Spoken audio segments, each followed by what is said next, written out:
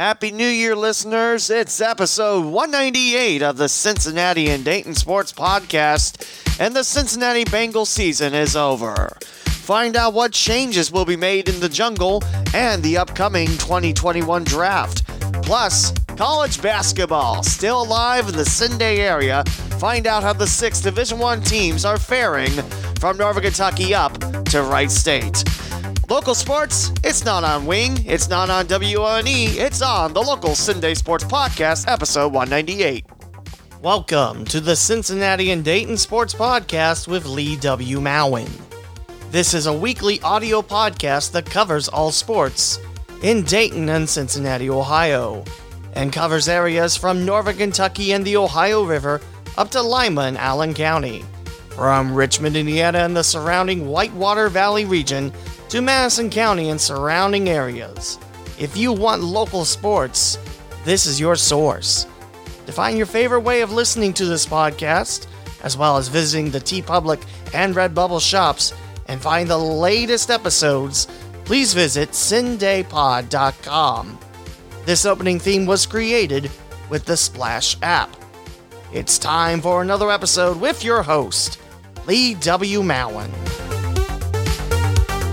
The year is 2021, and local radio still doesn't talk about local sports enough. But there's one savior, and it's this podcast. I have no idea why I went sci-fi to kick off that segment, but there you go. Hi, everyone, and welcome back to the Cincinnati Dayton Sports Podcast. This is episode 198, and our first of 2021.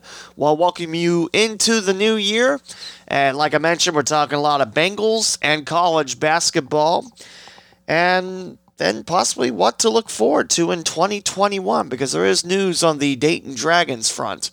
By Dayton Dragons front, I mean minor league baseball, but hey, Dayton Dragons happen to be a part of minor league baseball. We'll start with NFL.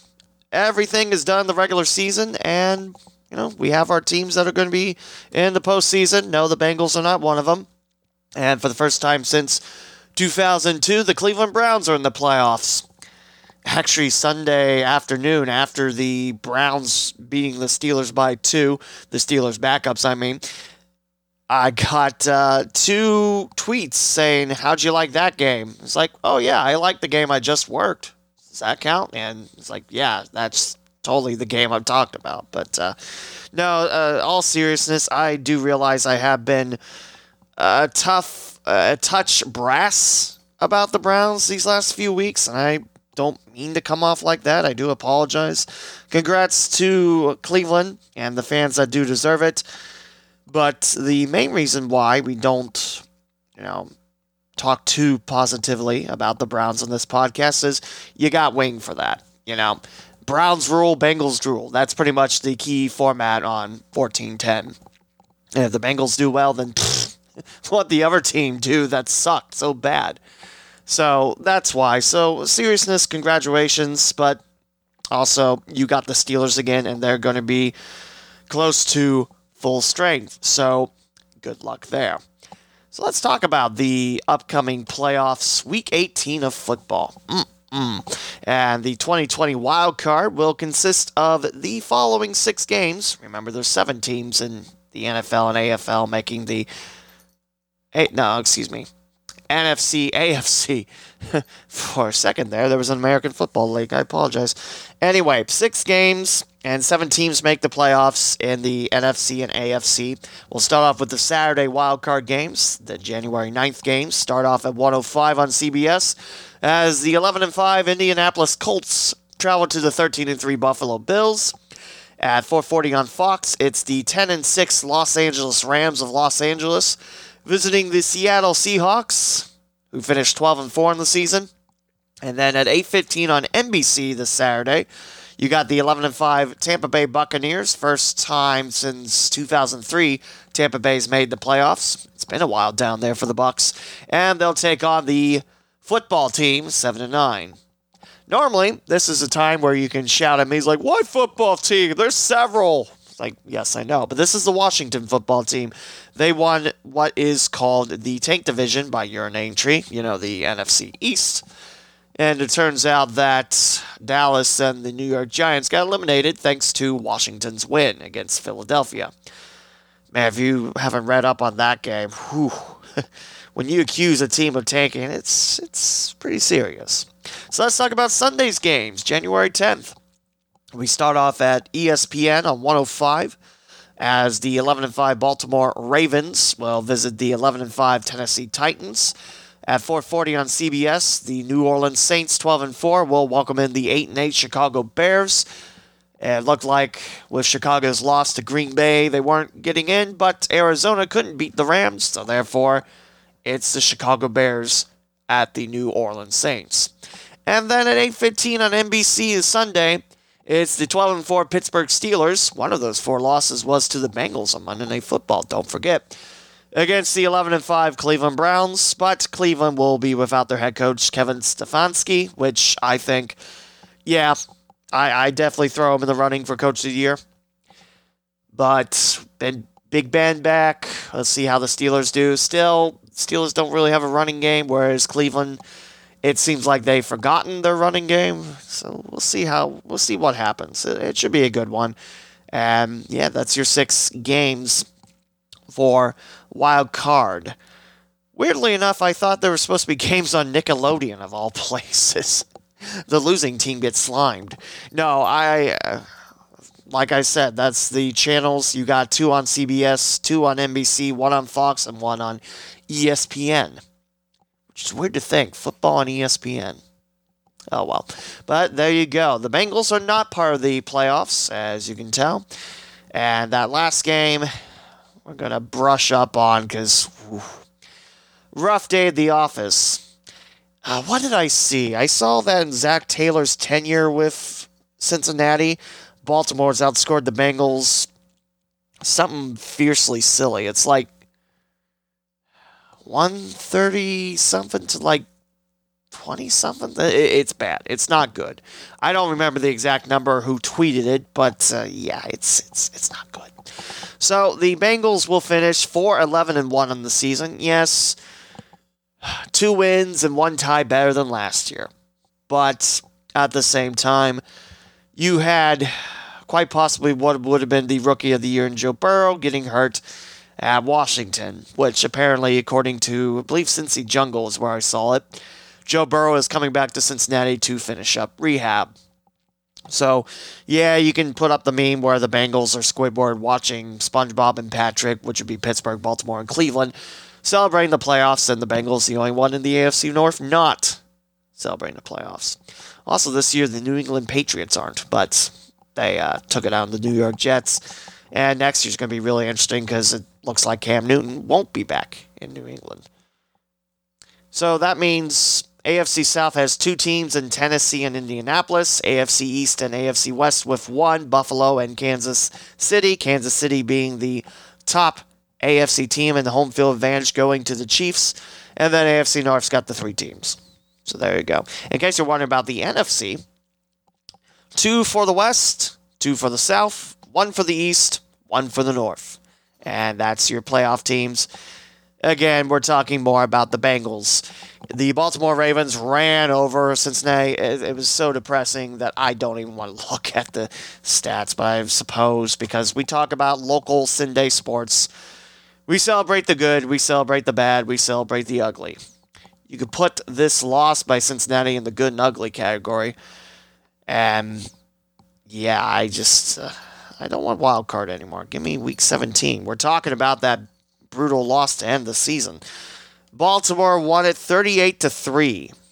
And Baltimore improved to 11-5. 404 yards is a franchise record by the Ravens as well. Yeah, that was not a great game by the Bengals. Just 1 field goal happened in the second quarter. And what could be possibly A.J. Green's last game in Cincinnati, which it's heartbreaking to think. I think, he broke Chad Johnson's record, so, he's definitely elite. But the injuries have definitely hampered him as of late in the last few years. So let's talk about the Bengals stats. I'm already depressed looking at them. I could tell you Lamar Jackson had himself a day, 113 yards in the air, 18 attempts, 10 completions for 113 yards, 1 interception, 3 touchdowns, which doesn't sound great, but Jackson also added 97 yards on the ground with 11 rushes.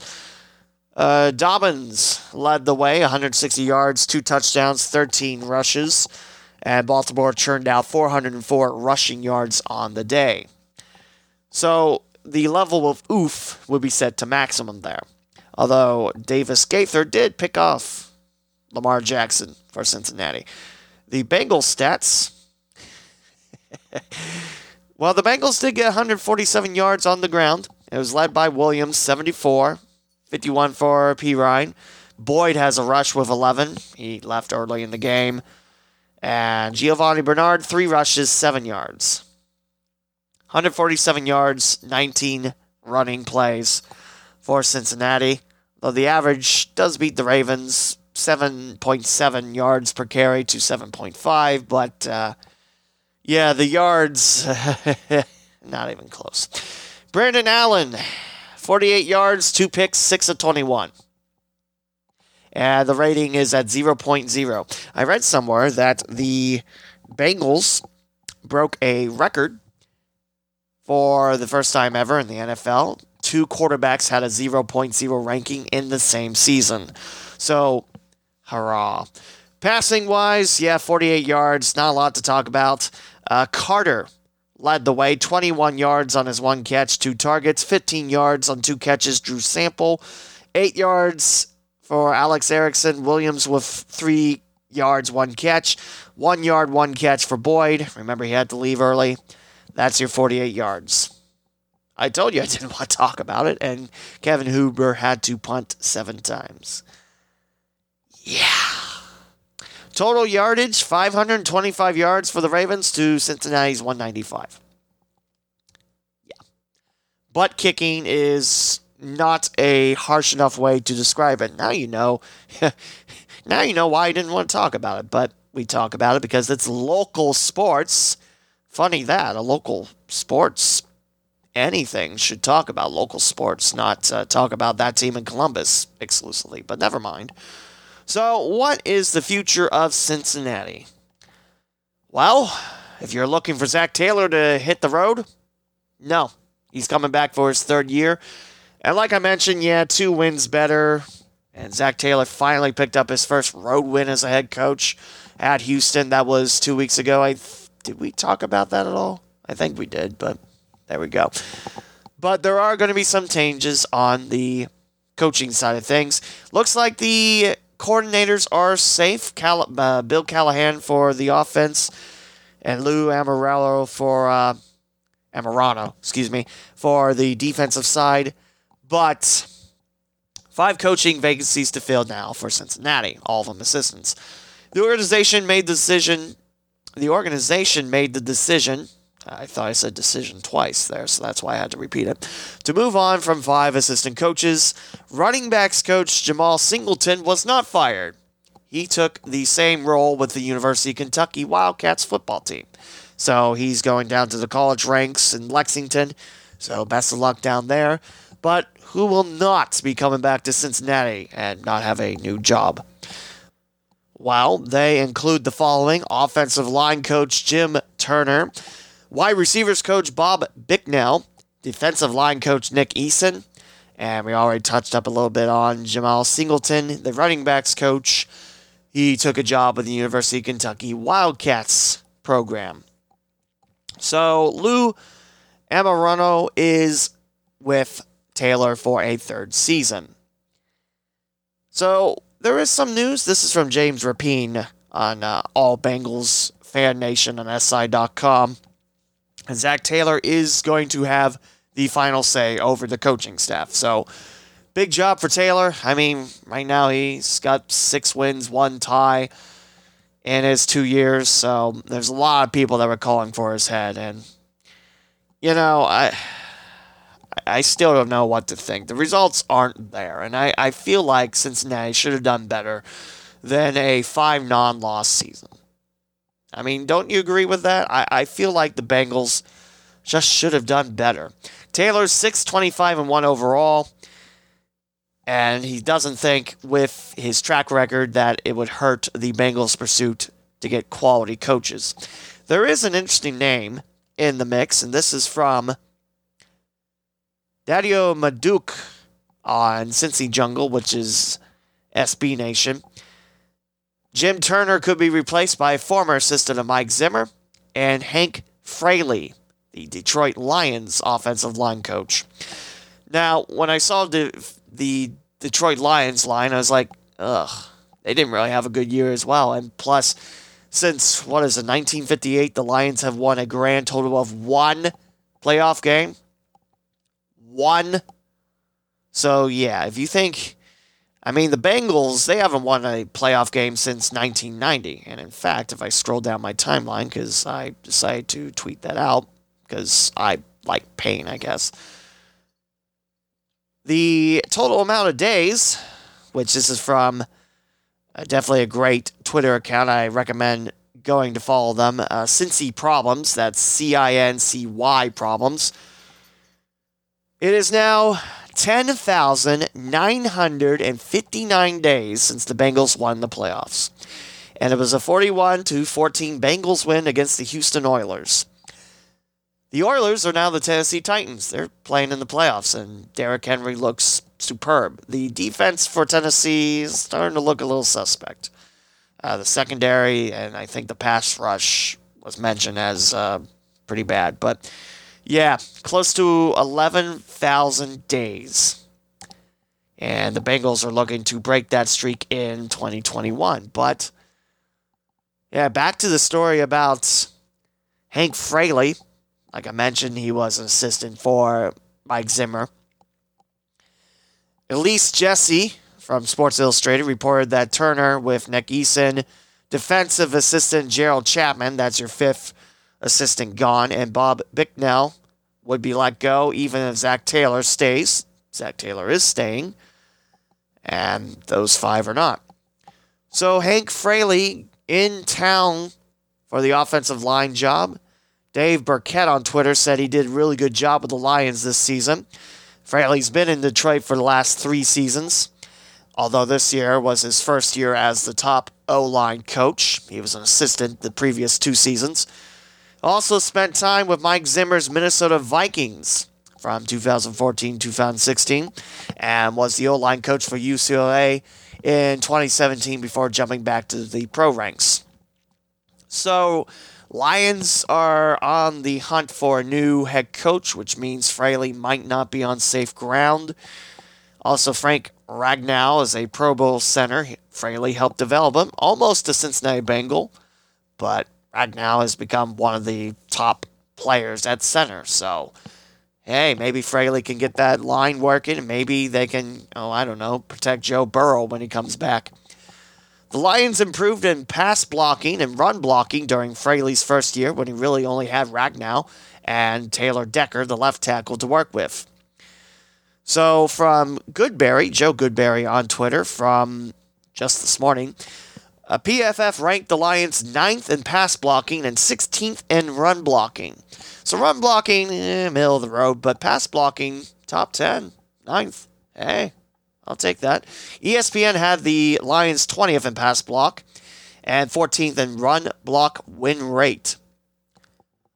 So, hey, seems like Fraley's done some magic up in Detroit.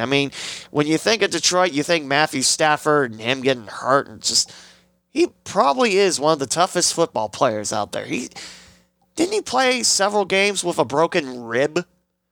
Now, I never had that, but let me tell you. Yeah, it doesn't seem like it'd be a lot of fun. There's a lot of Bengals fans on Twitter that are calling for Willie Anderson as offensive line coach, which I don't know if Willie Anderson be interested, but think about it. He's a great Bengal. He deserves to go in the Hall of Fame, and I don't know if he would be interested in coming back to, Cincinnati to be a coach. But at the same time, hey. So Fraley looks like he's interviewing for the job, and back to the Cincy Jungle article by Dario Maduk, it would be a big hiring because Taylor made it very clear, Zach Taylor made it very clear, he's going to be the one to pick his own staff, and he's going to be the one to kick the staff out. So, Taylor and Turner are a family, so that's definitely a rough thing to do. You know, kick off your own family member from your team. I mean, hopefully they're still civil. I mean, at the Thanksgiving dinner table, you know, you got, you know, Turner, who's now out of a job, and Zach Taylor fired him, so. Yeah, so it's the end of the reign of Jim Turner, and possibly Hank Fraley could be making the trip down 75 to stay in the Queen City to be the O-line coach. I think that'd be a pretty good pick. I mean, again, if you're turning a center into a Pro Bowler and you're working the line where PFF again ranked you in the top 10, I mean, pass rushing, still a little suspect, but if he can get, I mean, the Bengals are in the bottom of the basement when we're talking about offensive line. You know, I don't even have to tell you. I don't even have to look to tell you that the big part of this season's failures were mainly offensive line. Now, Fraley comes in. He'll have a look, see what's on the shelf for that line, and then he'll make the decisions. So that leads us to the draft. I was fine with Cincinnati beating Pittsburgh. I really was. A rival game, Monday Night Football win, and you didn't move down. The Houston win surprised me because the Bengals slid down to 5th, and that's indeed where Cincinnati will draft this 2021. So, again, the Bengals are drafting 5th, and I actually don't know about spots 3 and 4. Those are the ones that worry me the most. We go back to tankathon.com to look at the 2021 NFL draft order. And yes, the Bengals 4-11-1 are one spot above the Philadelphia Eagles. Your top 10 is Jacksonville, New York Jets, the Miami Dolphins from the Houston Texans trade. Man, you really got to be kicking yourself. You give up a pretty good offensive lineman in Tunsil, and now Miami gets 2 picks in this draft. Picks 3, 18. I thought they had another one. No, I guess not. I thought they had the third one. But no, 2 first-round picks. That tells you. Yeah. So the Dolphins almost made the playoffs, but they were edged out. They're one of the teams that got 10 wins but had to sit out. It's a pretty entertaining year. So I don't fully know what Miami needs. I think they're sticking with Tua. I mean, they have to. I don't know what's the situation with Fitzpatrick if he's coming back as backup, but I don't think quarterback's one of the needs Miami, really needs to focus on. I saw somewhere where the Dolphins might look at a wide receiver. That'd be okay. Atlanta, like I mentioned, needs a little bit of everything. I mean, they're going to have to start fresh, new GM, new coach, new just about everything. I mean, even Matt Ryan might be shipped out of there. I mean, it's hard to believe that Matt Ryan started playing with the Atlanta Falcons when I was in college, and he's still with the team. I mean, even Julio Jones, which I love. He's one of my favorite wide receivers in the National Football League, and I don't know. I don't know what Atlanta looks for. So I'm not worried about Jacksonville and the Jets because I feel like both of them will go for a quarterback. And I think Trevor Lawrence goes first. I mean, New York Jets, they got rid of Adam Gase. I think that was the worst kept secret in the NFL. But now they're looking for a new head coach. And, the Jets have been through a few these past few years I've been following sports. Again, Miami picks 3rd, Atlanta 4th, and then the Bengals. 4-11-1. Now, the big thing is, again, we're on CincyJungle.com. This is from John Acree, and this is written yesterday morning, so it's a day old. So the Bengals have the 5 spot in the draft, and John Acree saying, just forget about Penei Sewell for the moment here. That's the big offensive lineman that, is looking to go first from all the offensive linemen. I should say this year, not a lot of, standout offensive linemen out there. But I really think that's what the Bengals need. First pick. Pick someone that's going to anchor that line. Needed to be a strength of the Bengals. Then you got Burrow protected. You get the running game going. And,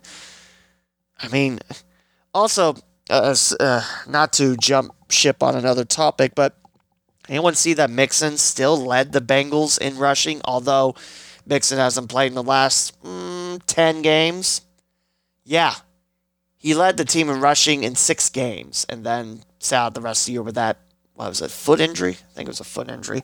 Those are pretty important for runners, or in football altogether. So, does Sewell last the 4 picks to get to Cincinnati at 5? Again, I don't think he'll go 1 or 2. 3 and 4 is what worries me, and I worry what Miami's going to do. Atlanta, there's so many ways the Falcons could go. So we'll see if the Bengals, pick it. John Acree on Cincy Jungle is saying, why don't the Bengals just trade down to go to 12?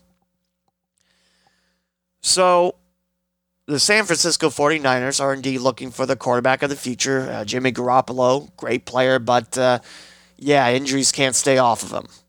So maybe the 49ers say, hey, we'll play ball, we'll pick 5th, and you can have our first-round pick, and then we'll throw in the second-round pick for the bargain.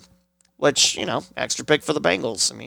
Not sure, who the Bengals would go for that round. But so if the Bengals do trade down, John Acree saying that Samuel Cosmi out of Texas, 6'7", 309 pounds, would be the fix at left tackle, a fixture at left tackle.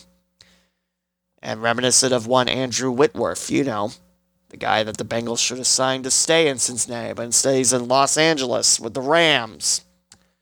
Sorry. Cosmi stepped on the field straight out of high school and has starred in all but one of the 35 games, which he appeared.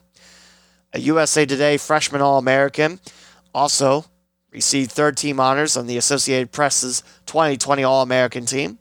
Starting left tackle for the Longhorns, he just surrendered 1 quarterback hit. In a season, I can allow just 1 quarterback hit because it happens sometimes. You can have the strongest line, and sometimes your defense slides in. Sometimes the defense is better than you. 1 sounds okay. 1 tackle for loss, 1 sack on the season, and 1 quarterback hit. Again, I think I can live with that on a year. Also, a unanimous first-team All-Big 12 selection. An anchor for an offensive line that helped Texas average 41.3 points per game and per play 6.36 yards.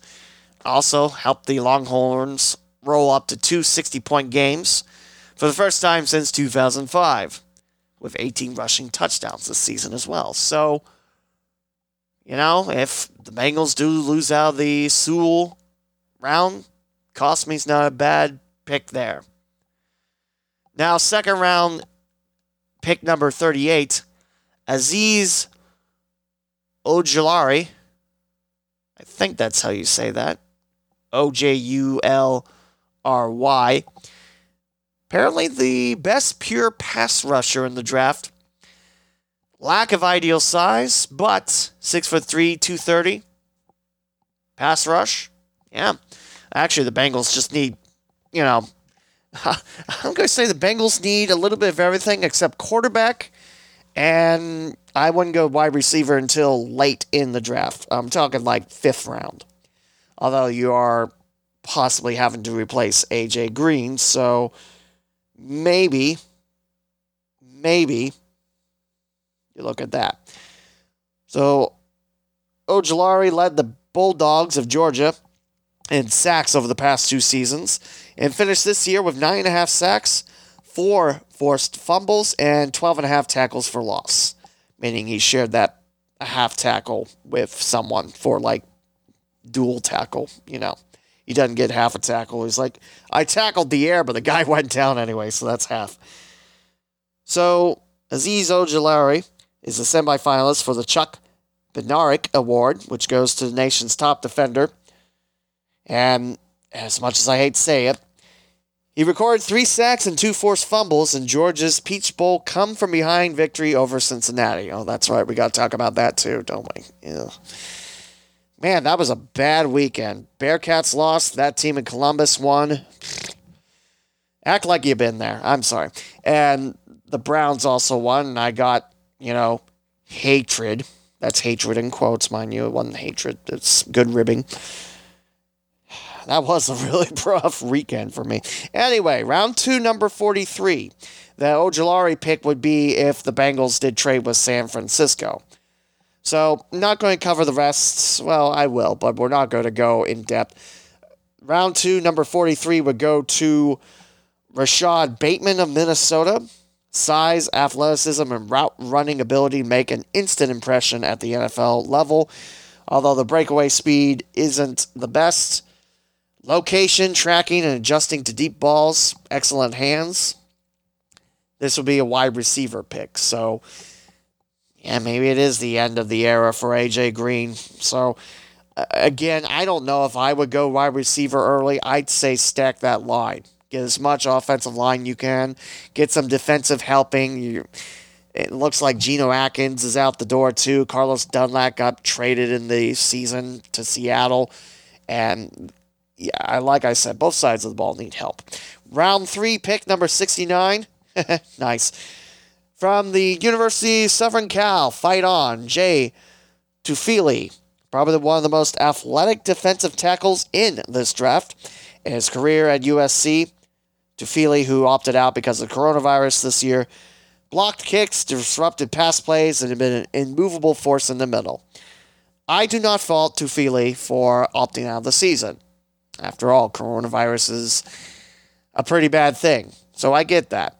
I just worry with that year of rust. I mean, he probably stays in shape. It's not like he's just on the couch the entire year. But what I mean is, how does the 1 year off transfer back to the football field?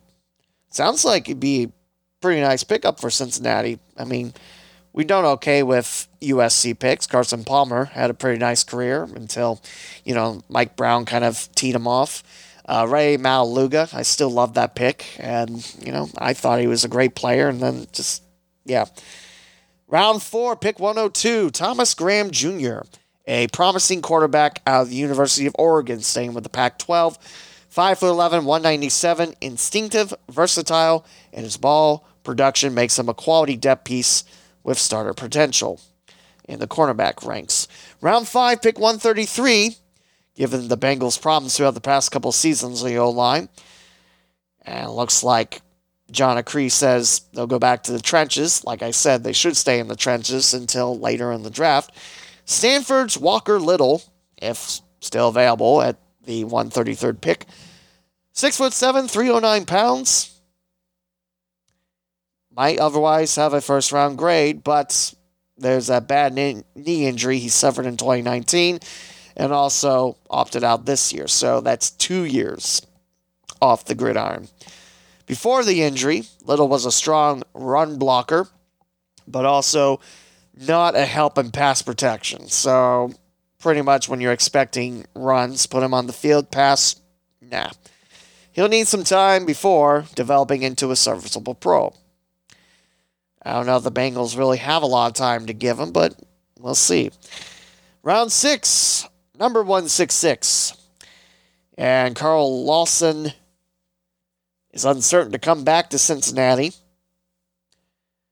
And the Bengals really need help getting to the quarterback this past season. So the Bengals look to turn to Buffalo. And the Bulls, 6'3", 248-pound Malcolm Kuntz in round 6.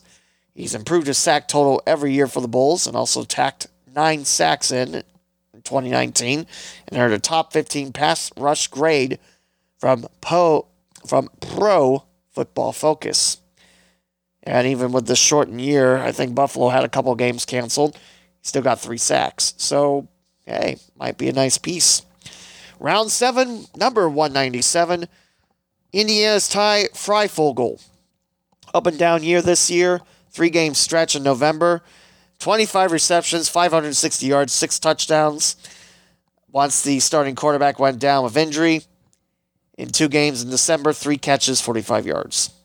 So with Burrow at the helm, I mean, hey, that might be a nice pick. And the last one, round 7, pick number 199. And this pick is from the Detroit Lions. And John Acree says, go back to defense with Kairis Tonga, 6'4", 321 pounds. He finished the season with the 2020 season, He finished the 202 season. Wow, he's old. He's ancient. Must be good if he's still playing after a lot of years. In this 2020 season, 36 tackles, 2.5 tackles for loss, and 2.5 sacks, 3 quarterback sacks, 5 pass breakups, and a forced fumble. So, type of developmental project that Cincinnati craves. Maybe he's a nice pick. And that is the end of the draft list for Cincinnati. I still think offensive line has to be met up here. Get your holes fixed on the defense. There's no reason why this Bengals team should be just at the bottom of everything. No. There's too much talent on this team. I know the AFC North is rough, but there's no reason why the Bengals should have another double-digit loss season in 2021. Yeah. So Dave Lapham also has an idea about who should go in the offensive line coach spot. He's the color commentator for Cincinnati Bengals radio broadcast, and possibly looking at an AFC North assistant as well. Jim Turner's gone. We mentioned that a couple times. And a guy that the Bengals should look at, according to Dave Lapham, well, his actual quote is this. This is from Cincy Jungle again. Nick Manchester wrote this. Nick Manchester 9 on Twitter. A guy I would look at if I were the Cincinnati Bengals, that's Brian Callahan. Brian's dad, Bill Callahan, best offensive line coach in the NFL. He had to coach from home on Sunday for the Cleveland Browns thanks to the COVID-19 virus. And his assistant Scott Peters did as well. Scott Peters, Lapham says, is the expert in martial arts, hand fighting, those kind of things, and a young rising star. Dave might investigate because obviously Brian and Bill, they'd be able to basically tell each other everything there is to know about Scott Peters and more. Brian can get you all the intel you need and want, and I think Scott Peters should be a guy they contemplate. Callahan's given the most credit for turning around the Browns' offensive line, which has several rookies in. When you got rookies protecting Baker Mayfield, then, and you got a top-tier rushing offense going, you done something right. That's what the Bengals need. Scott Peters, only 1 year of coaching experience, but he's an 8-year veteran at interior offensive line. Lapham also mentioned Frank Pollock, who coached the O-line in 2018. He wasn't maintained after Marvin Lewis was shown the door, and Zach Taylor brought in Jim Turner. Pollock's currently with the New York Jets, but remember, Jets are getting rid of Adam Gase, so he might be gone as well. One of Taylor's first hires was Ben Martin, who's been his offensive assistant working next to Turner. Some have pegged Ben Martin for the job, since Ben Martin's not going anywhere, although Lapham says he doesn't think he has much of a chance. Whoever it is will have a huge impact this offseason as the Bengals desperately need to address the line in free agency and in the draft.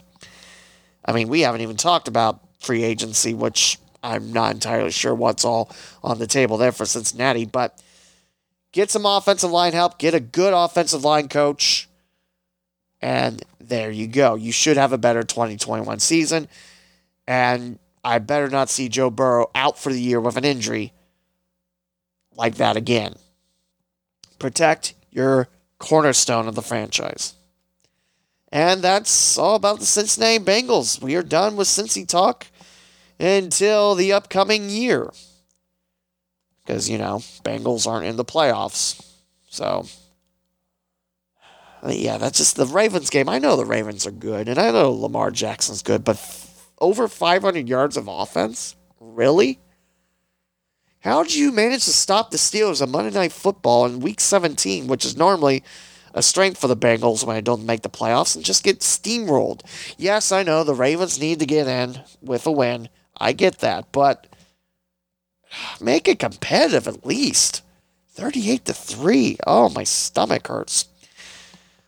So now it's time to talk about the Peach Bowl. I don't want to talk about this either, but you know what? The Bearcats did play well. Give Georgia all the credit for coming back in the fourth. It was 21-10 after 3. And then the Bearcats faltered. Yeah, I still think the Bengals, the Bearcats should have been picked for the playoffs instead of that school in Columbus, considering, that team in Columbus begged the Little 12 to let them in. It's like, oh, well, we didn't play 6, but we should be in anyway. And then they just bend to their will. It's like, really? So, yeah. Again, we're not that Team in Columbus podcast. If you want to listen to it, it's on Wing pretty much all hours of the day and night. And I'm sure there's like a billion trillion Buckeye podcasts where there's only like one Cincinnati and Dayton, Ohio sports podcast. Oh, yeah, it's this one. Let's look at that box score. In Atlanta, Georgia, the Bearcats fall 24-21 after Georgia scores 14 points in the fourth to win it. This game nearly lasted 4 hours, but then again, it's a bowl game, so what do I expect? We're going to go down to the stats, if I can find them on here. There we go. Desmond Ridder threw for 206 yards, 2 touchdowns, no picks on 24 of 37 passing. You have JT Daniels, 26 of 38, 392 yards, a touchdown and a pick. For a second there, I thought Fromm was still at Georgia, and I don't know why. Whatever happened to Jake Fromm? Oh, well. Rushing-wise, the Bearcats, 152 yards on 27 rushes, and UGA, just 71 yards on 24 keeps. 1 rushing touchdown for Jerome Ford. Remember, the Bearcats didn't have their main guy, and Jerome Ford filled in pretty nicely. 97 yards on 8 rushes, whereas Zamir Whites, who led the Bulldogs rush, 39 yards, 11 rushes, 1 touchdown. On the receiving corps for Cincinnati, 2 touchdowns through the air. Josh Weil with a touchdown catch, 35 yards, 3 total catches. And Alec Pierce, 3 catches, 28 yards, and a touchdown. 59 yards, 4 catches, Michael Young. 28 yards, 5 catches for Jackson. 20 yards, 2 catches for Bruno LaBelle. On the other side, leading all wide receivers with 135 yards, 7 catches, and a touchdown, George Pickens. No other air touchdowns for the Bulldogs, but Arian Smith, 55 yards on his 1 catch. 3 catches, 47 yards for Kyrus Jackson. D. Washington, 46 yards, 3 catches. And Kenny McIntosh, 43 yards, 5 rushes. Again, the Bearcats nearly gave up double the air yardage, 404 to 206. So, Georgia got it done. They got more first downs, 19-16. And rushing-wise, the Bearcats won that battle 99-45. Passing-wise, Georgia won it easily, 404 to 206. And the Bulldogs got more yardage, 449 to 305. And again, it was in the hands of the Bearcats in that 3rd and 2 passing play. That'll live in the head of Luke Fickell for a very long time. But we can't look at this loss as, oh, the Bearcats don't belong. No, they do. And I think Luke Fickell's bringing in a better class next season. I mean, I can't wait to see what 2021 holds. Hopefully, we'll get back to some type of normal. Remember, the second-string quarterback is in the transfer portal. I almost forgot what it is. And it's Ben something. Looking through the roster, there's like 5 quarterbacks on here. I did not know that. He already gone? He might already be gone from this list. Look at that. There's also Jack Perry, Jake Sopko, but in a selfish aspect, Ben Bryant. That's who's in the transport portal. He is looking to leave Cincinnati. Evan Prater from Wyoming. I hope that he gets a shot. One day after Desmond Ridder, graduates. Although Desmond Ritter's got 1 more year, he's from St. Xavier in Louisville. And actually, just looking through all the hometowns that Cincinnati football has, just seeing all these Cincinnati and Dayton spots, it makes me very happy. And you know what? Definite applause goes to Luke Fickell. We have great football in Southwest Ohio. If you don't recruit around here, then you're doing it wrong. So that might be my personal opinion. That might be, truth, but, take it as it is. There's also a couple Columbus teams on here, too, which is nice to see. I see local, and my eyes just pop out of my head. I probably should go to the doctor to get that checked out, but I'll be fine for now. So, yeah, Bearcats lost a tough Peach Bowl, and that ends their season. So let's talk a little bit about college basketball. Yes, that's still going on, and we'll stick with the Bearcats and talk about the 2-6 Bearcats, 0-3. Yeah, this has turned out to be a rough year for Cincinnati, to say the least. A very young squad, and just a lot of turnover from graduation. I mean, this isn't the year where the Bearcats are going to battle for the AAC title. It's just not. Bearcats coming off a 70-66 loss at home to Tulsa.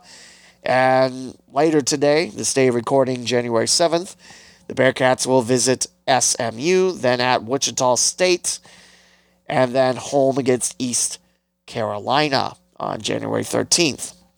The Bearcats, with the East Carolina game counting at home, have a total of 8 home games left. The last one is March the 4th.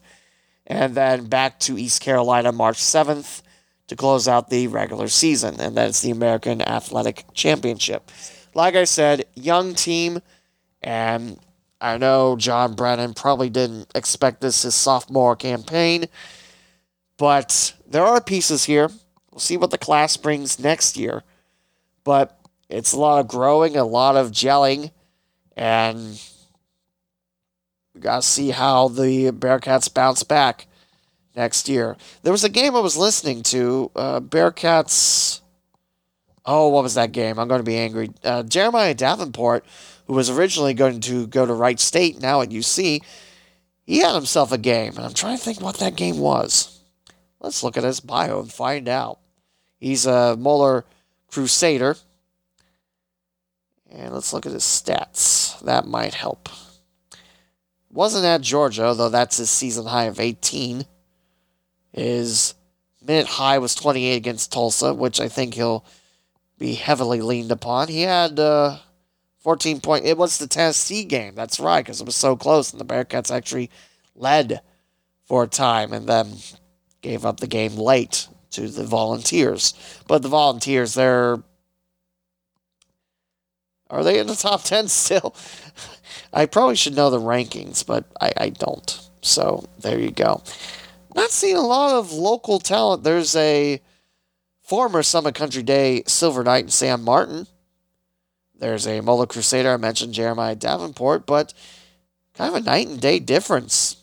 Basketball's good down here in Cincinnati, Dayton, too, and there's only one Cincinnatian on the UC squad. And which I know that doesn't signal, it's a better year if you got more Cincinnatians or Daytonians or what have you, but you know what I mean. It's a night and day difference where the Bearcats roster looks, different than the football one. And yes, I know there's more spots to fill in football compared to basketball. You don't need to lecture me on that. But yes, it's a rough year for the men's basketball side. For the women's basketball side, it's a bright new day with, UConn going to the Big East. And the women's Bearcats are 2-6 and 1-3 in conference play. So another rough year. It's a rough year for both Bearcat hoops squads in 2020-21. And they're coming off a loss at home against Tulsa, 62-57. They will be back at home, the Bearcats will, Saturday the 9th at 2 against Tulane. And for the women's Bearcats, 7 home games remain, 6 home games remain. The one against SMU was canceled because SMU had to cancel the season, which that sucks. Full stop. That really sucks. But I'm not saying the decision sucks. I'm saying having to cancel a season sucks. So now we move across the way. We talk about Xavier basketball. Men's team having a good year, although 0-2 start off Big East play. Not so hot. Although the Musketeers, well, actually, I beg your pardon. 1-2.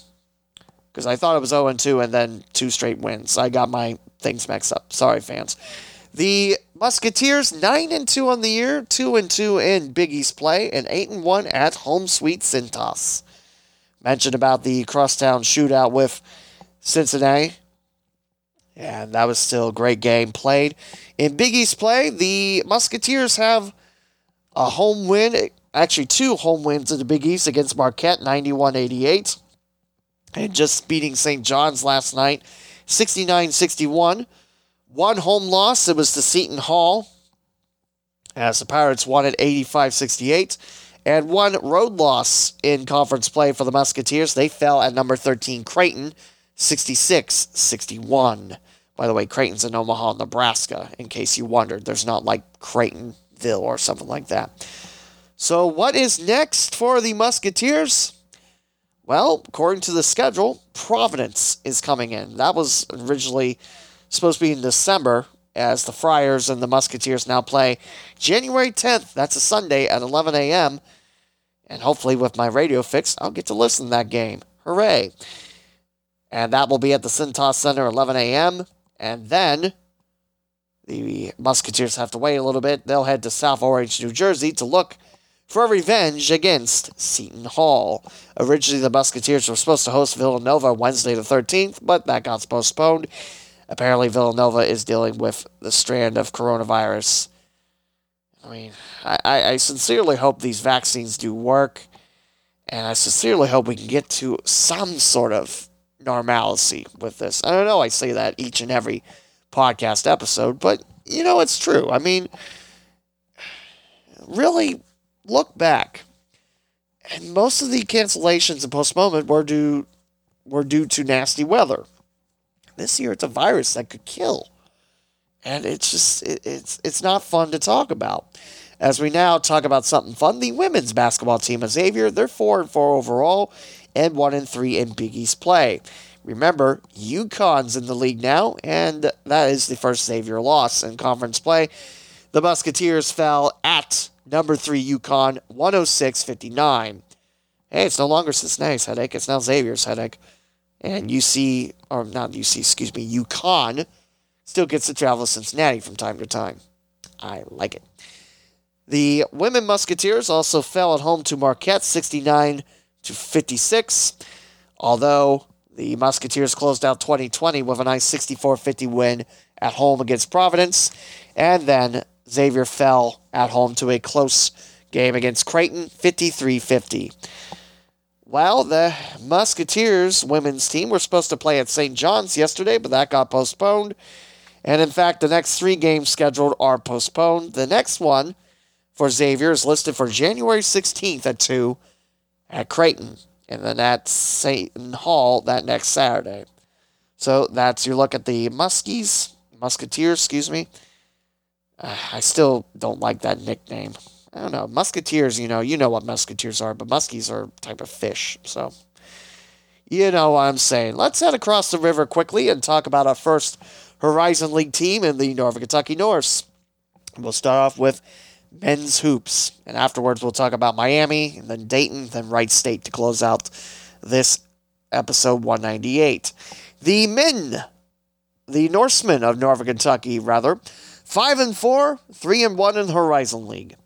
What does the Horizon League slate look like? Well, the Norse split the first series against Youngstown State. They won the first game, the Norse did, 79-64, but then fell at home to the Penguins, 70-60. We're scheduled to play Oakland in Michigan after Christmas. That got canceled. And now the Norse have a doubleheader sweep against Purdue Fort Wayne, one of 2 new teams to the Horizon League. First one was all Norse, 75-68. Second one was a little closer, but the Norse had another loss to the Mastodons, 70-68. What's on tap next for the Norse men's basketball team? A trip to first place Cleveland State. The Vikings are undefeated so far in Horizon League play, and I believe they have, a half-game lead over Wright State, or is it a full game lead? We'll find out later.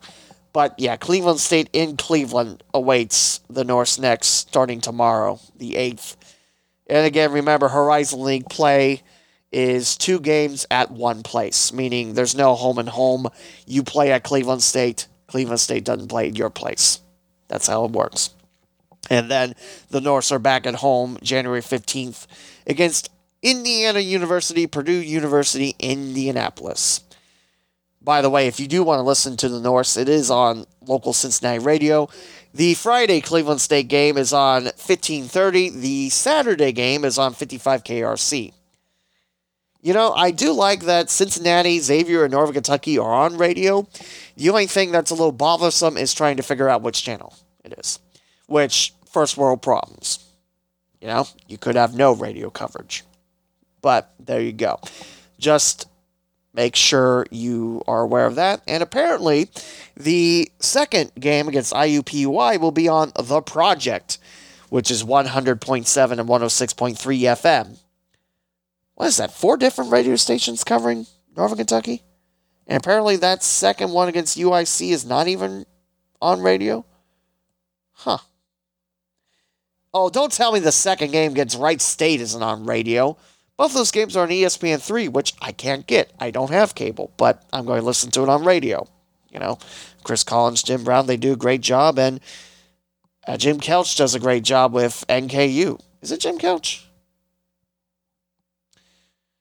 Pretty sure it's Jim Kelch, but yeah, he does a nice job in Northern Kentucky. I like listening to him call basketball games, but I don't get to listen to much because normally Northern Kentucky isn't on a station that I get pretty clearly in Dayton. And yes, I can listen to it online, but you get what I'm saying.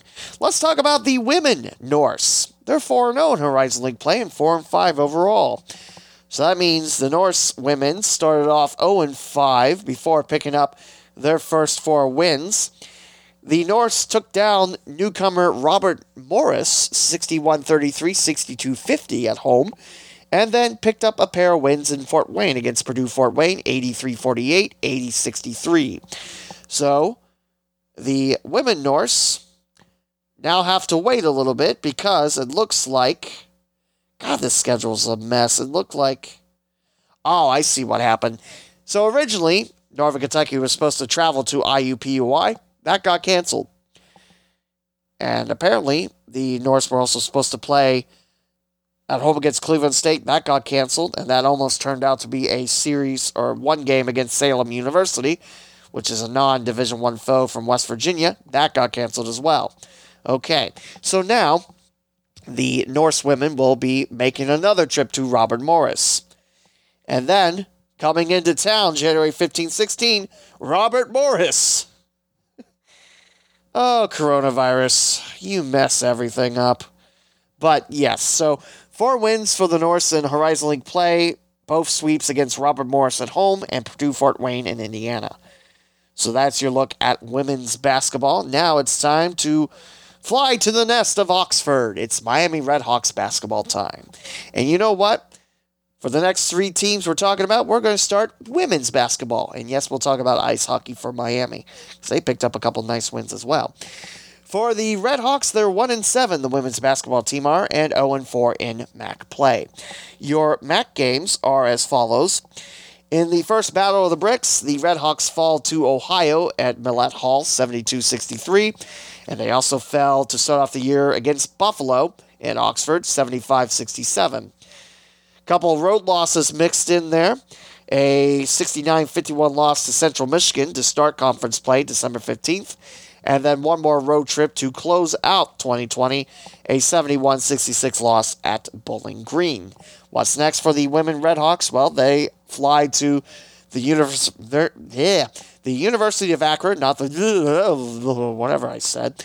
My tongue got caught up. I'm sorry about that. But yeah, Miami's visiting Akron. That's Saturday, January 9th. And then back home Wednesday, January 13th at 5:30 against Eastern Michigan.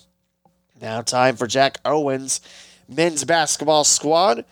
We pull up and see that the Redhawks have yet to play a conference game, but they're 3-3 overall. And the last game that the Redhawks played, you have to go back to December 19th. So yes, a little bit of rust for the Hawks. They fell in a close one at Bradley, 69-68. And the game against the University at Buffalo at Millett Hall isn't in the conference record. So I guess, yeah, they are on the schedule again. 90-62, Bulls won it easily at Millett. So apparently that does not count in the MAC record. And also, some games got shuffled around. The non-conference games against Defiance College, which is a non-D1 foe in Northwest Ohio, and Bellarmine University, a brand new Division I foe from Louisville. Those games are canceled, won't be made up. The conference games against Ohio, Bowling Green, and at Central Michigan are postponed, meaning they will try to make those up. No promises, though. In fact, the Red Hawks will face the Bobcats. They'll be at Athens, Ohio, however, on January 12th. Next game is listed for January 9th at 1 against Northern Illinois. And now we head to the Dayton Flyers. I got my first look of the women's basketball team this year. I run official replay. I should talk a little bit about that. As, yeah, normally I sit towards the visiting bench side. But this year, it's a little different. I'm now towards the Flyers bench. Which, I mean, for me, I'm still on the court. So it's not like it's a big change. So I'm swapping sides. Woo, let's talk about it for an hour. Yes, let's. But, yeah, it's so weird. We don't walk in the tunnel anymore. We go in the West Concourse to get down to the press row. Which is, I know, COVID. I know the changes. I'm not complaining about the changes. It's just, it's weird to see how sports have evolved to get a chance to play with the coronavirus, is all I'm saying. So the Flyers women's team had a lot of games canceled. And my first one watching the Flyers was the A-10 opener against St. Bonaventure, a game that the Flyers won 56-47. And then the Duquesne game was on CBS Sports Network, and the Flyers won it 64-48. That was a game where I thought the Flyers played better than against St. Bonaventure. I really thought that UD did a great job, slowing down Duquesne and just frustrating them and getting physical in there. I thought the Flyers played well against Duquesne. And also in that broadcast, which with officials replay, if there's a national broadcast going on, I get that feed and I get to see what the broadcasters are talking about. Apparently Duquesne hasn't had a home in Pittsburgh, like a permanent home, since they remodeled. I thought they were supposed to reopen that, but probably COVID threw a wrench into that. So, we'll blame COVID on that. What's next for the women Flyers? Well, a trip to the Georges. Friday, we'll be at George Mason, that's in Fairfax, Virginia, and then Sunday, we'll be in our nation's capital at the Charles E. Smith Center against George Washington. And then back home, January 14th, a Thursday at 5 against the Davison Wildcats, and then Saturday at 2 against Fordham. I thought that was at 1. Hopefully that doesn't throw a big wrench into my plans, because later that night, Tippecanoe goes to West Carrollton for a WPTW. So yeah, busy day for me, but hey, it's good work. So yeah, I still think the Flyers missed Jayla Scaife and the players they lost, but they still have a good core.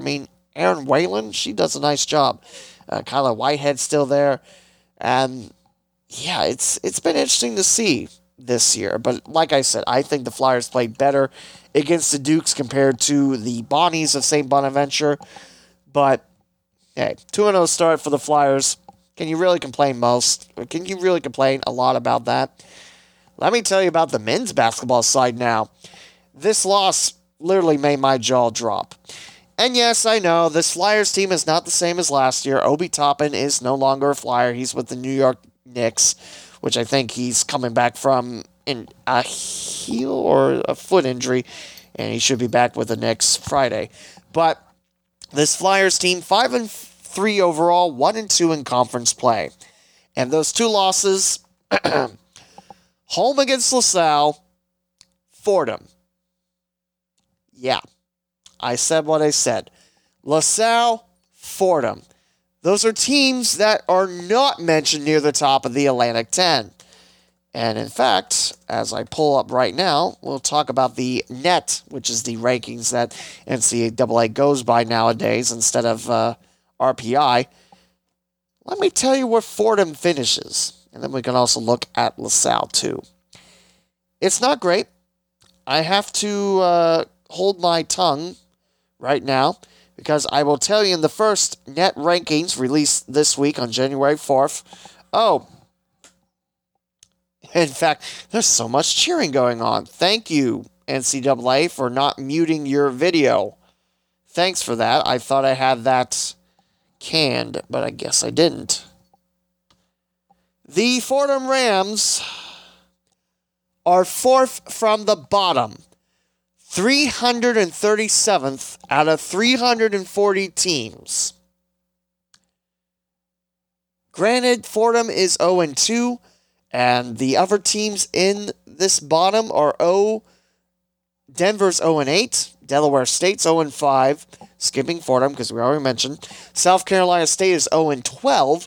Chicago State, which already canceled the season, 0-9, which actually, we got an interesting point to talk about Chicago State. Thank you, me, for bringing that up.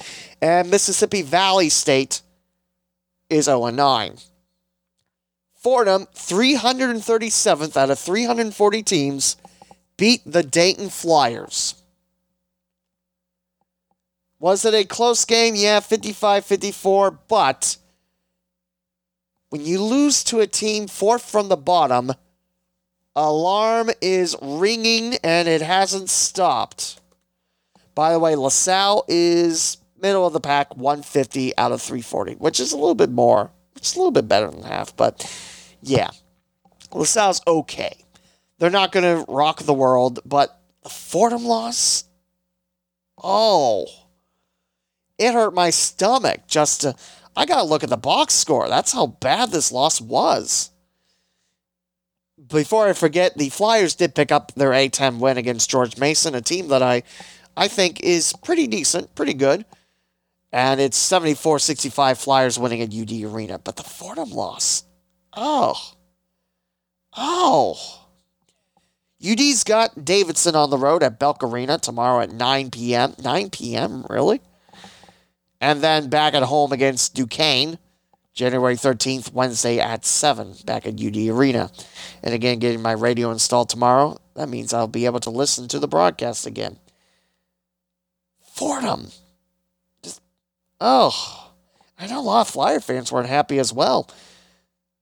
The Flyers had a 3-point lead at the half, 27-21, but then Fordham scored 4 more points to take the 1-point victory away. Crutcher finished the game with 14 points. Mustafa Amzel, who's done a really nice job. People are really impressed with him. 10 points in the game. 7 points for E.B. Watson. And that's most of your 54 there. For Fordham, 20 points for Chris Austin. Kyle Rose, 11 points, 9 points for Josh Navarro. Shooting-wise, for the Rams, 20 of 45 on the game, and 50% from beyond the arc. The Flyers, 41.9% field goal-wise from 3, 4 of 23. So yeah, that doesn't help much. I'm going to look at the turnovers too. 17 Flyer turnovers to 14 Fordham turnovers. When you're shooting that ice cold from the 3, you can't turn the ball over that much. Yes, I know it's only 3 better than Fordham, or 3 worse than Fordham. But at the same time, just that loss. I hate to keep harping on it because then people are going to compare me to 14-10 saying that I'm a Flyer hater, which I'm not. Just this loss is, it's bad. By the way, before that loss, Dayton was 111th in the net. We'll actually keep this up and we'll talk a little bit more about that. And again, I mentioned back home Wednesday the 13th against Duquesne, on the road at Davidson, January 8th at Belk Arena. And now, time to talk about my alma mater, Wright State University, the green and the gold. And I think both teams are faring pretty well. And there's already changes in the schedule for Wright State. Let's look at that first. The Horizon League announced Wednesday that IUPUI Northern Kentucky and UIC RMU women's basketball games scheduled have been canceled. Colonials will now host NKU In addition, the Wright State IUPUI series scheduled for the 15th and 16th have been canceled. And right now, it does not say if Wright State will get to make that up. The announcement follows previously announced information regarding UIC's program in addition to a positive COVID-19 test and contact tracing within the IUPUI program under the Horizon League protocols. Wright State still remains scheduled to travel to take on Cleveland State this weekend on the road, with both games scheduled for a 1 o'clock tip and both on ESPN+, which is nice. I have ESPN+, so if I'm not busy, I'll probably watch it. Oh, wait, I will be busy. That's me. I'm Lee W. Mowen. I'm never not busy. The Raiders are 5-3. The women's Raiders are, and 5-1 in conference play. That's pretty dynamite. The one loss was to Oakland. And, by the way, that loss to Oakland, first time since 1989 that the Golden Grizzlies have beaten the Raiders. In fact, you want to go back further, they weren't the Golden Grizzlies back then. They were the Oakland Pioneers. And Wright State had the Viking mascot. The Viking Raider mascot, I should say. So, yeah, it's been a while. That last win for Oakland, I would have been 1.5. Yeah, so, yeah, I definitely wouldn't have remembered it, so don't ask me. The Raiders have series sweeps against Detroit Mercy on the road and Youngstown State on the road. The Penguins series, the Raiders won the first game 57-53, and the second game 54-39. The Raiders won the Detroit Mercy series 75-55 and 73-43, and then splitting with the Golden Grizzlies, a much better second game for the Raiders, 74-49, but then Wright State fell the first game 75-69. So, like I mentioned, Cleveland State awaits the Raiders in Cleveland, and then the home series against IUPUI is canceled. Who's coming in? I don't know. But then Moon Township, Pennsylvania awaits the women Raiders January 22nd, 23rd, with Robert Morris hosting Wright State.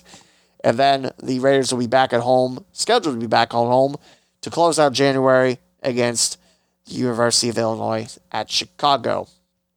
Now it's time to talk about the men, and then we'll quickly wrap through the standings, and then we'll talk about Chicago State, like I mentioned. Yes, Chicago's now in Cincinnati Dayton, in case you didn't know. The men Raiders are 7-2 and had an 8-game winning streak before falling for the first time in a while. They're 5-1 in league play as well. The Raiders have swept Detroit Mercy on the road, 93-70 and 85-72. Green Bay at home, 67-53, 90-77, and then split with Oakland. Why has Oakland been the team to split with Wright State both times? Weird. 90-51, and then falling 81-71. So what's next for the Raiders? Well, they have Youngstown State coming into the Nutter Center Friday and Saturday. Saturday's game's at 3. And then Cleveland State comes into the Nutter Center January 15th, 16th. So Northeast Ohio visits Wright State. Awesome. Then the Raiders will hit the road to IUPUI. So now let's start with the Horizon League. We're talking about Wright State after all. Then we'll look at the net rankings. And then we'll talk a little bit more about Chicago State. It's talking about expansion of the Horizon League. Not, anything Chicago State done. So let's talk about the standings. I mentioned Wright State with the split to Oakland on the road. That gives Cleveland State the lead in the Horizon League, 6-0. And the Vikings are 6-3 as well. UIC is listed as second place, but the Flames are only 2-0 in league play, meaning the percentage leapfrogs Wright State. That's why. And 5-2 are the Flames. So who has Cleveland State beat in their 6 conference wins? They swept Youngstown State in Cleveland, and they swept IUPUI in Indianapolis, and also swept Purdue-Fort Wayne in Fort Wayne, Indiana. Youngstown State, I think they're having a tough start to the year. I thought Youngstown State would be, doing a little bit better, but IUPUI, Purdue-Fort Wayne, they're picked to finish at the bottom. So this is going to be the toughest test for Cleveland State. Wright State coming in. Well, actually, Wright State hosting the Vikings. The women Vikings host Wright State, and that's this weekend. But first, Northern Kentucky comes in, and they're kind of on a roll. So that will be Cleveland State's first test, and then they visit Wright State. So that's why Cleveland State is on top. No excuses, just saying what Cleveland State's done. I don't like making excuses. I don't like, complaining about stuff. Cleveland State 6-0, UIC 2-0, Wright State 5-1, Northern Kentucky 3-1, Milwaukee 2-1, Robert Morris 2-1. Wait a minute, 2-1. That means the second game of the series probably got canceled. Oakland is 3-3, Youngstown State 2-4, Purdue Fort Wayne 1-5, Green Bay 1-5. Ooh, who did Green Bay beat? Must have been that last series. IUPUI 0-2, Detroit Mercy 0-4. So who did Green Bay beat? Out of curiosity. They beat Youngstown State on the road 79-69. Okay. Now we look at the women's basketball standings, which are right here. Milwaukee 6-0, IUPUI 6-0, Northern Kentucky 4-0, Wright State 5-1. Not bad.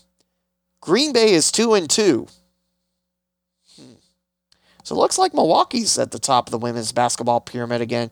When I was in college, Milwaukee and Green Bay were the top, and normally it's a dogfight to determine if it's Phoenix or Panthers that get the title. And the Panthers played Oakland, beat them twice. Oh, I'm sorry, this is Green Bay. Green Bay beat Oakland twice on the road, but fell at Milwaukee. Both games, well, the first game was a 3-point loss of Milwaukee, 61-58. The second one, 59-51. So, yeah, Milwaukee might have themselves quite the team. So after Wright State's 5-1 mark, it's Oakland 3-3, Cleveland State 2-2, Green Bay 2-2, UIC 1-3, Detroit Mercy 1-5, Youngstown State 0-2, and Robert Morris and Purdue Fort Wayne 0-6. By the way, YSU just started their season with that series against Wright State, but Robert Morris and Purdue Fort Wayne are winless on the season as well. In fact, their season began with conference play. Milwaukee is 9-1. I like to see Milwaukee's schedule, please. 9-1 is pretty good. Tough loss at Bowling Green, that's all. The Panthers have played Ball State at home, at Bradley, at Marquette, at Bowling Green, that was the only loss, and then beat Green Bay on the road twice, Robert Morris at home twice, Detroit Mercy on the road twice, and are scheduled to host Purdue Fort Wayne. So there we go. I'm glad I looked at that. Back to the Atlantic 10 we go. We'll start off with women's basketball. Oh my goodness, I didn't realize I was talking this long. You might say I wanted to do this podcast today. I don't know. You might also say this is the only day I could have done my podcast because I am swamped with events. I have been one busy broadcaster, but this is what I want. I always want to be busy. Also looks like Chris Mooney of Richmond picked up his 300th win with the Richmond Spiders. Well, actually, was it with the Richmond Spiders or was it in his career? I didn't realize how long Chris Mooney's been at Richmond. Oh, Division I head coach. Okay, so Mooney picks up his 300 win as a D1 head coach. Congrats to him. So standings look like this. In the Atlantic 10, VCU 2-0. 9-2 are the Rams. St. Bonaventure 2-1. Richmond 2-1. Davidson 2-1. LaSalle 2-1. George Washington 2-1. Rhode Island 2-2. UMass 1-1. Dayton 1-2.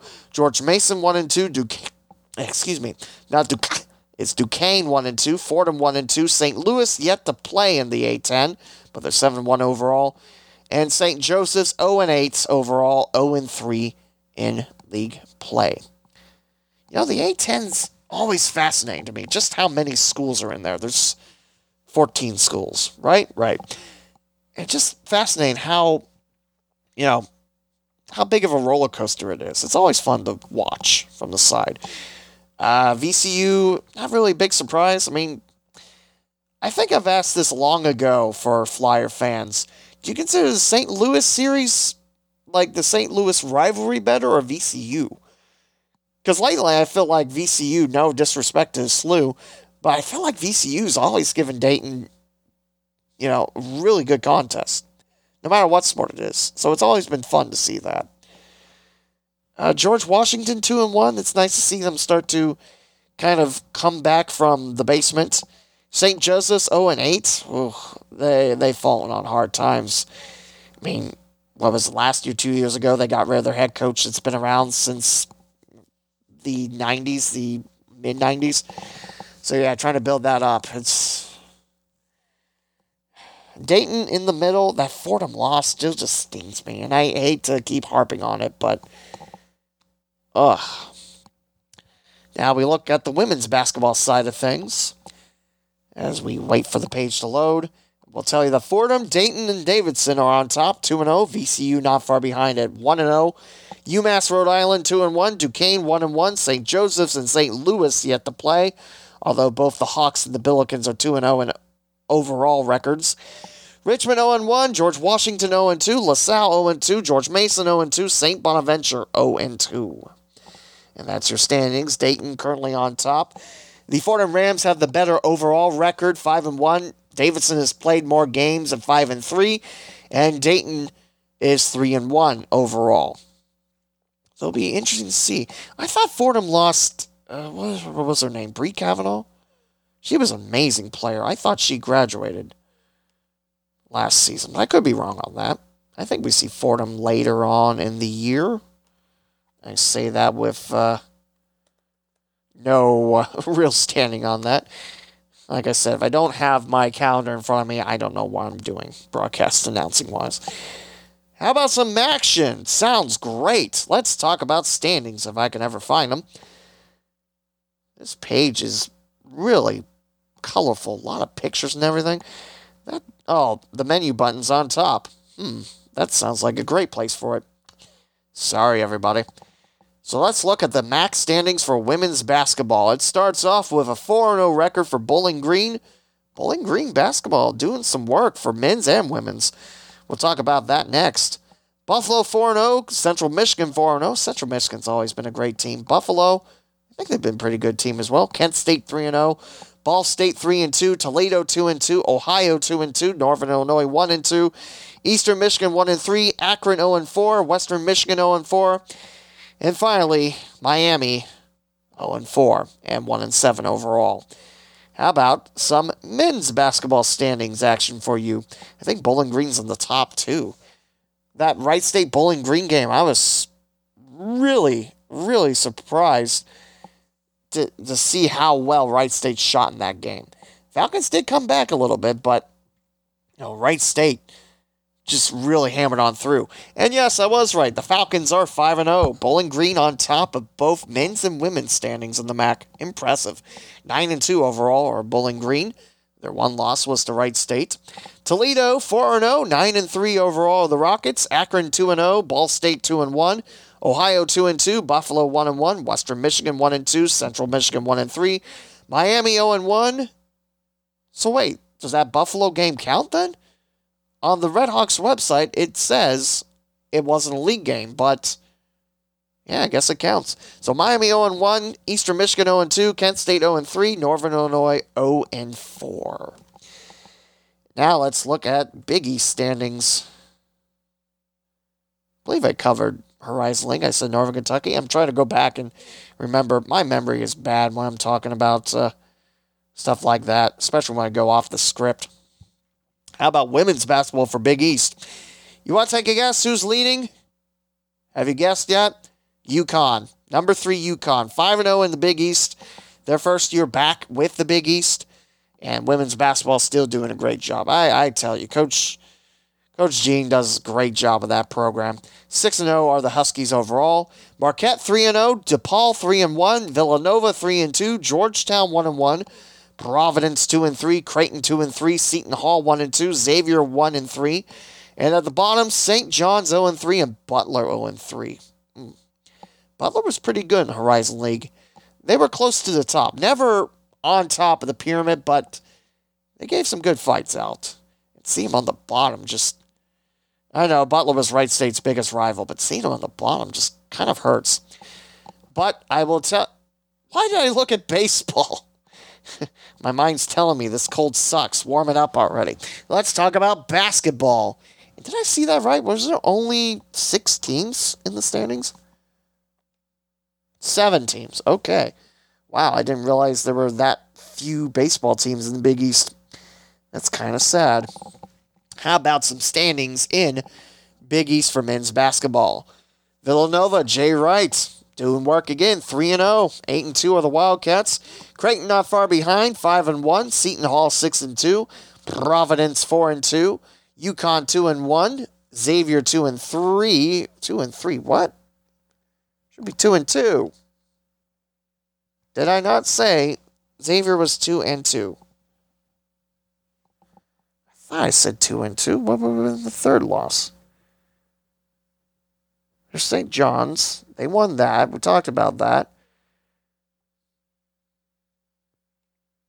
Seton Hall's on there twice. What? Seton Hall is literally on there twice. Okay, so Xavier is 2-2. They just didn't. It was originally scheduled for December, and they didn't. Okay, so Xavier's 2-2, Butler 2-3, Marquette 2-4, St. John's 1-4, Georgetown 1-5, DePaul 0-3. And lastly, how about some AAC standings? Sounds great. As we look at American Athletic Conference basketball, men's and women's. And we'll start off with the men's side. Houston and Tulsa co-lead the AAC, 4-1 overall, the Cougars and the Golden Hurricane. SMU 2-1, Wichita State 2-1, Memphis 2-1, South Florida 2-3, East Carolina 1-2, Tulane 1-2, UCF 1-2, Temple 0-2, and Cincinnati 0-3 at the bottom of the standings. Oh, I knew it was going to be a youthful year, but the bottom of the standings, ow, that hurts. Oh, that hurts so much. Now, women's side, and no, okay, that's being melodramatic. I'm not hurting because Cincy's at the bottom, but still. Can you imagine a Bearcats team at the bottom of the standings? I can't. Women's side, no UConn to worry, so USF will take the crown so far. 5-0 are the Bulls, 3-0 are the Golden Knights. Temple is 3-0, East Carolina 3-2, Tulane 2-2, Houston 2-2, Tulsa 1-3, Cincinnati 1-3, Wichita State, Memphis 0-3, SMU, they finish 0-2. Remember, they're done for the year. And now let's look at men's basketball net. I told you Dayton was 111. Wright State is 80th and the top team in the Horizon League. So I'm proud of what Wright State has done. Scott Nagy is a great coach, and that loss to Oakland, it wasn't great, but, what he's done with this program, it's pretty nice. We'll stick with Northern Kentucky, or Northern KY. They're 216th in the net, not 216th. That wouldn't make sense. Cincinnati is not pulling up on my search. Thanks for that. 2-6 and 142nd in the net. Xavier on the other side is 46th. I think they're the highest local team in the area. And that should give us Miami, who is 235th. And that's your 6 local teams in Cincinnati and Dayton. And your number 1 team in the net, Gonzaga, 10-0. Baylor, Tennessee, Illinois, Villanova, Michigan, Iowa, Houston, Texas, Missouri. Your top 10. And I think that'll do it for college basketball until we talk about Chicago State University. Now, Chicago State is in the Western Athletic Conference.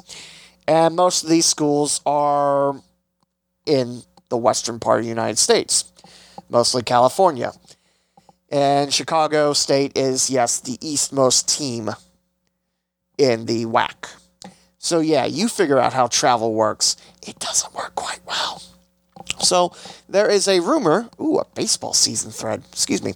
There is a rumor that Chicago State is talking to a couple other conferences to kind of get out of the WAC. By kind of get out, I mean get out of the WAC. So, Chicago State, like I said, their men's team closed up shop for the year, coronavirus. They were winless, and they were towards the bottom of the net. Not quite the absolute bottom, but I think they were one spot above it. So, the Horizon League is one of the schools that Chicago State is talking to. The other one is the Ohio Valley Conference. In terms of geographical fit, Chicago State UIC. It'd give us 2 Chicago teams again. However, if you're looking at expansion, you better add a second team or else you're going to throw things off unevenly again. Like you're going to have one more team in the West compared to the East side of the Horizon League. Sports-wise, however, I told you the men's basketball team is 0-9 and 339th out of 340 D1 schools. And the men's basketball team's not playing anymore. And Chicago State also got rid of baseball. Chicago State had, I think, most of the D1 sports, but they got rid of baseball last year, and it was mostly thanks to coronavirus. And also, they wanted to put up a men's soccer team instead of baseball, which, hey. Chicago State is, from what I understand, in the Chicago market, probably not a school covered much.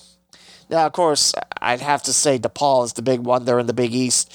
You got Loyola and the Missouri Valley, UIC, of course. Northwestern, I take that back. Northwestern is the bigger one. How did I not remember Northwestern? I don't know, because it's weird. You're Northwestern, but yet you're not in the Northwest. Never mind. So, yeah, there are 5 D1 teams in Chicago. There's also University of Chicago. They're in D3. They're the Maroons. And I'm sure there's a ton more schools in Chicago that I don't know about. So, travel-wise, yeah, that would probably be nice for Chicago State. Athletics-wise, Horizon League's net record hasn't been great the past few years. So, yeah, I don't want to sound like a big snob, but I don't know if Chicago State be a good fit for the Horizon League. And here's why. Yes, they're in Chicago, so, travel. You're already going to Chicago anyway, see UIC, so, there's that. But just, I don't know. I'm trying to find, there we go. No, this ain't it either. This is not what I want. There's a thread on the Wright State Pro Boards, wrightstate.proboards.com, which is the main message board for Raider fanatics like myself. Am I searching Chicago State? Because the thread's not on there. I hope they didn't get rid of it because someone was being, a dip. And, here we go. Horizon League expansion. This is what I'm looking for. So, Chicago State did have meetings with the OVC and the Horizon League, as I already mentioned. So, they start there's a video shared by Freewind on this thread. There's a video about 14 minutes in. They're talking about, possibly moving conferences and, for the fall. So, Chicago State is looking to jump. And there's a lot of people on the thread saying, no. Also, no baseball, which that broke my heart because I knew Chicago State had baseball, but they got rid of it. The big thing is the Cougars of Chicago State. There's not a lot of sports that the Cougars are outstanding in. Facilities, and sports spending, So, I will say Chicago State is named one of the best pharmaceutical schools you can go to in Chicago. I will say that. Well, around the area. I should say that. Midwest. But yeah, if Chicago State does spend money on athletics and the Cougars do better and they're competitive, fine. Maybe talk about that. But this hasn't been updated since December 23rd when it's talking about Chicago State suspending the men's basketball program for the season. But most fans would like to see Southern Indiana or Bellarmine. Southern Indiana is in Evansville, which to travel, Southern Indiana wouldn't be bad. I mean, the farthest way one, would that be Robert Morris or would that be Green Bay? I don't know. But good facilities for Southern Illinois and Bellarmine, especially since Bellarmine's playing at Freedom Hall, where the Louisville Cardinals played all those years. I mean, yes, they're brand new to D1, but look at Northern Kentucky. They thrived since going D1, and I can't really name a sport where baseball's kind of went down a little bit, but all the other sports, I think, the Norths have been competitive in. So again, Chicago State looking to jump to the Horizon League or the OVC. I'm surprised they didn't try the Summit League, honestly. Although, I'm trying to think, is Southern Utah still in there? Meaning, travel is still kind of ridiculous. You have North Dakota State, South Dakota State, Denver, which, travel-wise, it's... Would you rather go to Pittsburgh or would you rather go to Denver? Personally, I'd rather go to Denver just because I've never seen the mountains. No offense, Pittsburgh. But, so there you go. Expansion never ends. So, look for that issue to keep thriving as we go on the year. So, that wraps up episode 198. I was going to talk a little bit about what I expect for 2021. Right now, we still have sports, thank goodness. And yours truly has been super, super busy. So, definitely follow along at the Lee W. Mowen and Cincinnati Pod 2. And don't forget, we are planning to do... I don't know why I keep saying we. I'm doing all the work. I'm planning on doing a Mowen's Mailbag episode for the special 200th, whenever I get a chance to record that this month. So, send in your questions. Send them in now. So, that'll wrap things up. Thanks for listening. Happy New Year to one and all. And it's always great to talk local sports with you. I do appreciate the listenership, the friendship, and any support you can do to help out the podcast. Local sports, not on Wing, not on 980. It's on the local Cincinnati Sports Podcast. We'll talk to you again for episode 199.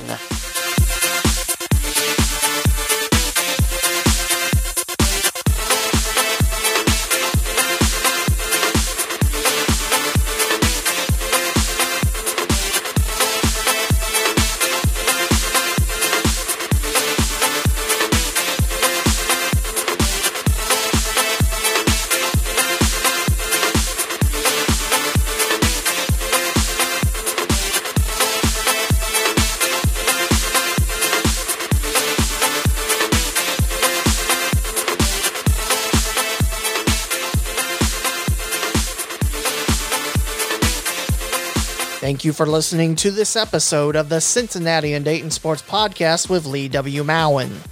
Be sure and bookmark CindayPod.com, the official website of the local Cincinnati Sports Podcast. From there, you can find your favorite way of listening to future episodes on platforms such as Apple Podcast, Google Podcast, TuneIn, Pandora, Spotify, the iHeartRadio app, and more. You can also find the Redbubble and TeePublic shops there too, where all podcast merchandise purchases go to help the podcaster. Follow on social media at CindayPod and the Lee W. Mowen on Twitter, Facebook, and Instagram. This closing theme was created with the Splash app. This is Lee W. Mowen saying thank you again for listening, and we'll talk more local Cincinnati and Dayton, Ohio sports next time.